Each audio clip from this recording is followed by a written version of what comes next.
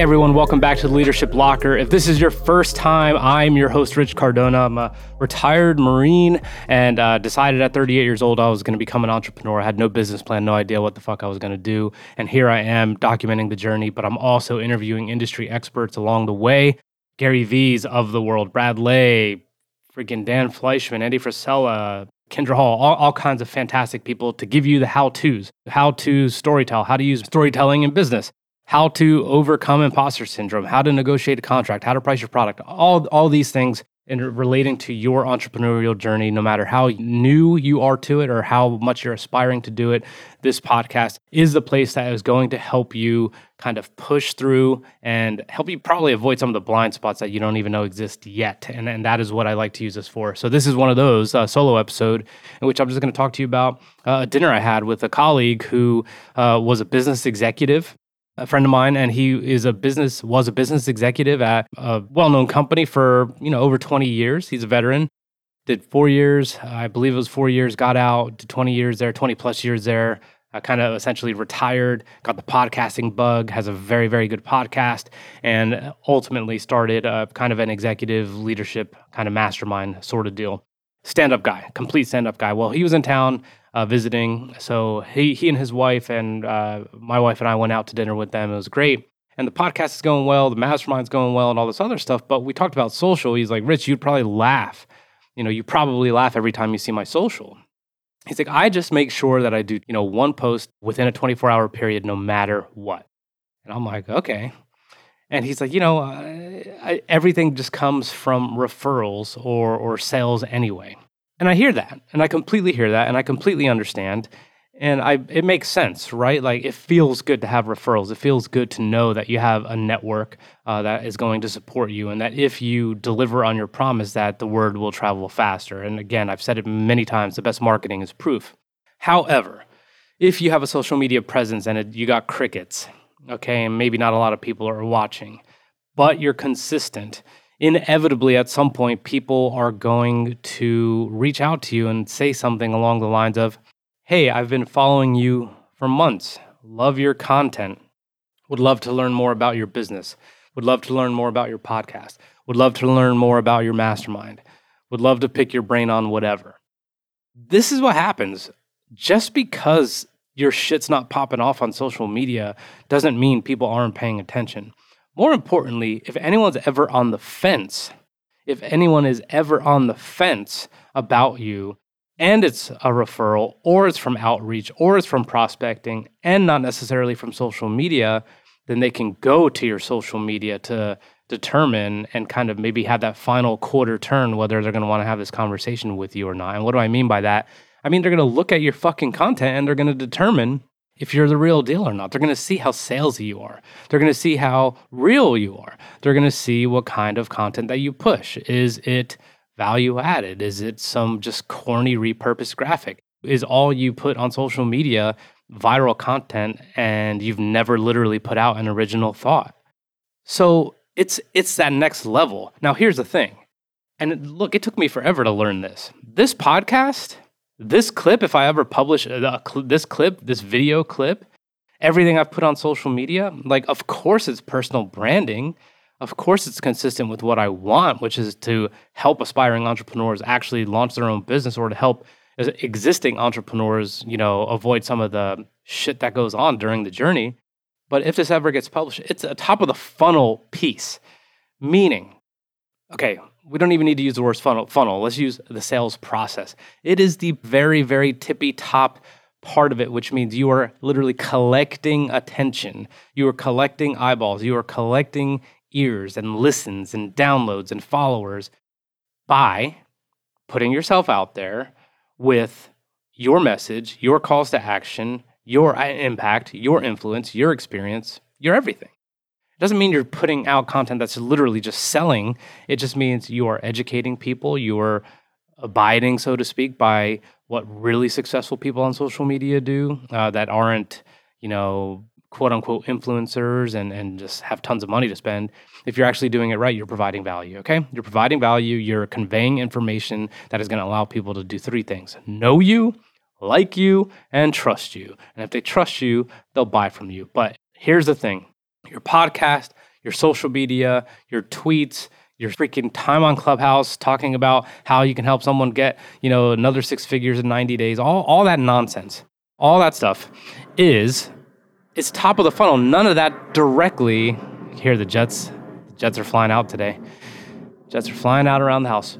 If any of that content that you're putting out is not directly going to result in like a sale, it's very rare that a piece of content that you put out turns into a click that turns into another click after someone lands on your landing page to learn more, and then them taking out their credit card and buying something. It takes multiple interactions, so it's a top of the funnel, which is something I obviously discussed on my podcast with Talia Miller. This is an uncomfortable journey because the ROI is not necessarily quantitative. It's qualitative. And if you can't hang for the long game and you're more focused on the sale instead of establishing virtual relationships online and allowing the time to pass for that delayed gratification that you'll get when people know you've been around the block for a while now and continue to see you ascending and you delivering results for others, if you don't have the patience for that, then it's never going to work.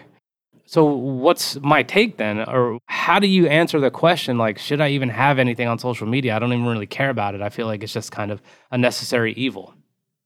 Look, if you want to help people, you can do it in the most comfortable way possible, and that's by doing what you want to do, okay? So that friend of mine that I'm talking about, of course, he can just continue on with his podcast, which does really well. He could continue on getting referrals from people that he's already had on the show. He could reach out to acquaintances, to colleagues, to friends, and all that good stuff and leave it at that. But if he wants to help more people, and by help, I mean people who may never buy from him, then you put out content. Because it's not about you. I mean, like, how many times am I going to have to talk about this? Like, it's not about you. You don't put out the content to freaking help you get the dopamine rush that happens when you get a little bit of traction on a post or the engagement or people having conversations with you, in the comments. That's not it. The goal is to just help, to serve. And if that's something that you could fathom, if that's something that you could stomach, then you're going to be fine. Then yes, do it. But look, referrals dry up. So just because things are going well doesn't mean, cool, I don't have to do social media anymore. How much can you add to and amplify the influence you're having with the small amount of people that are paying clients or customers right now? How can you extend that? They use social media to tell people about you, I bet. If there's ever been a Yelp review, a Google review, Instagram post about you, or someone sharing a post of yours on LinkedIn, like, look, they're using social media to amplify your brand or what you're doing. So why don't you? So this isn't me saying get over it and just do it. This is me saying it's a tool, period. Podcasting is a tool, period. And you can choose what you want to do or not do with it. But you fucking can't complain about social media when it literally could be the difference between you reaching your goals and not. Okay? You can unfollow anything that you don't like. You could disconnect from anyone you don't like. You don't have to subscribe to podcasts you don't like.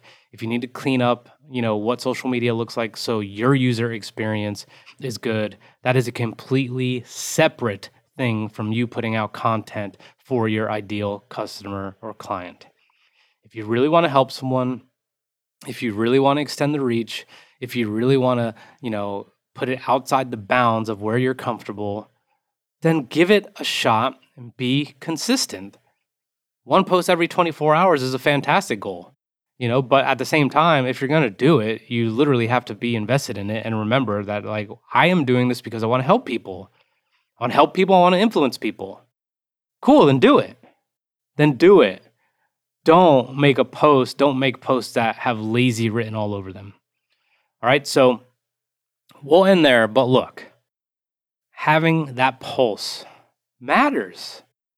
Not everyone is outwardly and overtly going to just say, hey, I want to work with you. Sometimes it takes people time. And what helps them make that decision is seeing you over and over, even if you never see them over and over. So don't forget that there's freaking lurkers out there who you are satisfying with your content, and they might just be waiting until they have the cash flow to approach you and literally enlist your services. Okay? Stop looking for the silver bullet. It's all hard. Because if it wasn't social media you're complaining about, you'd be complaining about something else. Period. All right, so look, we'll wrap up here. We have a personal branding take action guide. It's 21 pages. We poured everything we got into it. I already told you in some of the previous episodes, it's $99. $99, 21-page guide, and we will fully refund you if you think it's as good as toilet paper, which I would freaking bet my daughters on it, that there's no way you're not going to get ridiculous value out of it. It's clearly, to me, more valuable than $99. But if you have no idea where to start on your personal brand at all, if you don't know what a personal brand is, if you don't know what you need to say, if you don't know what you should be consuming, if you don't know where you should put content out, then this is something that you're going to want to use.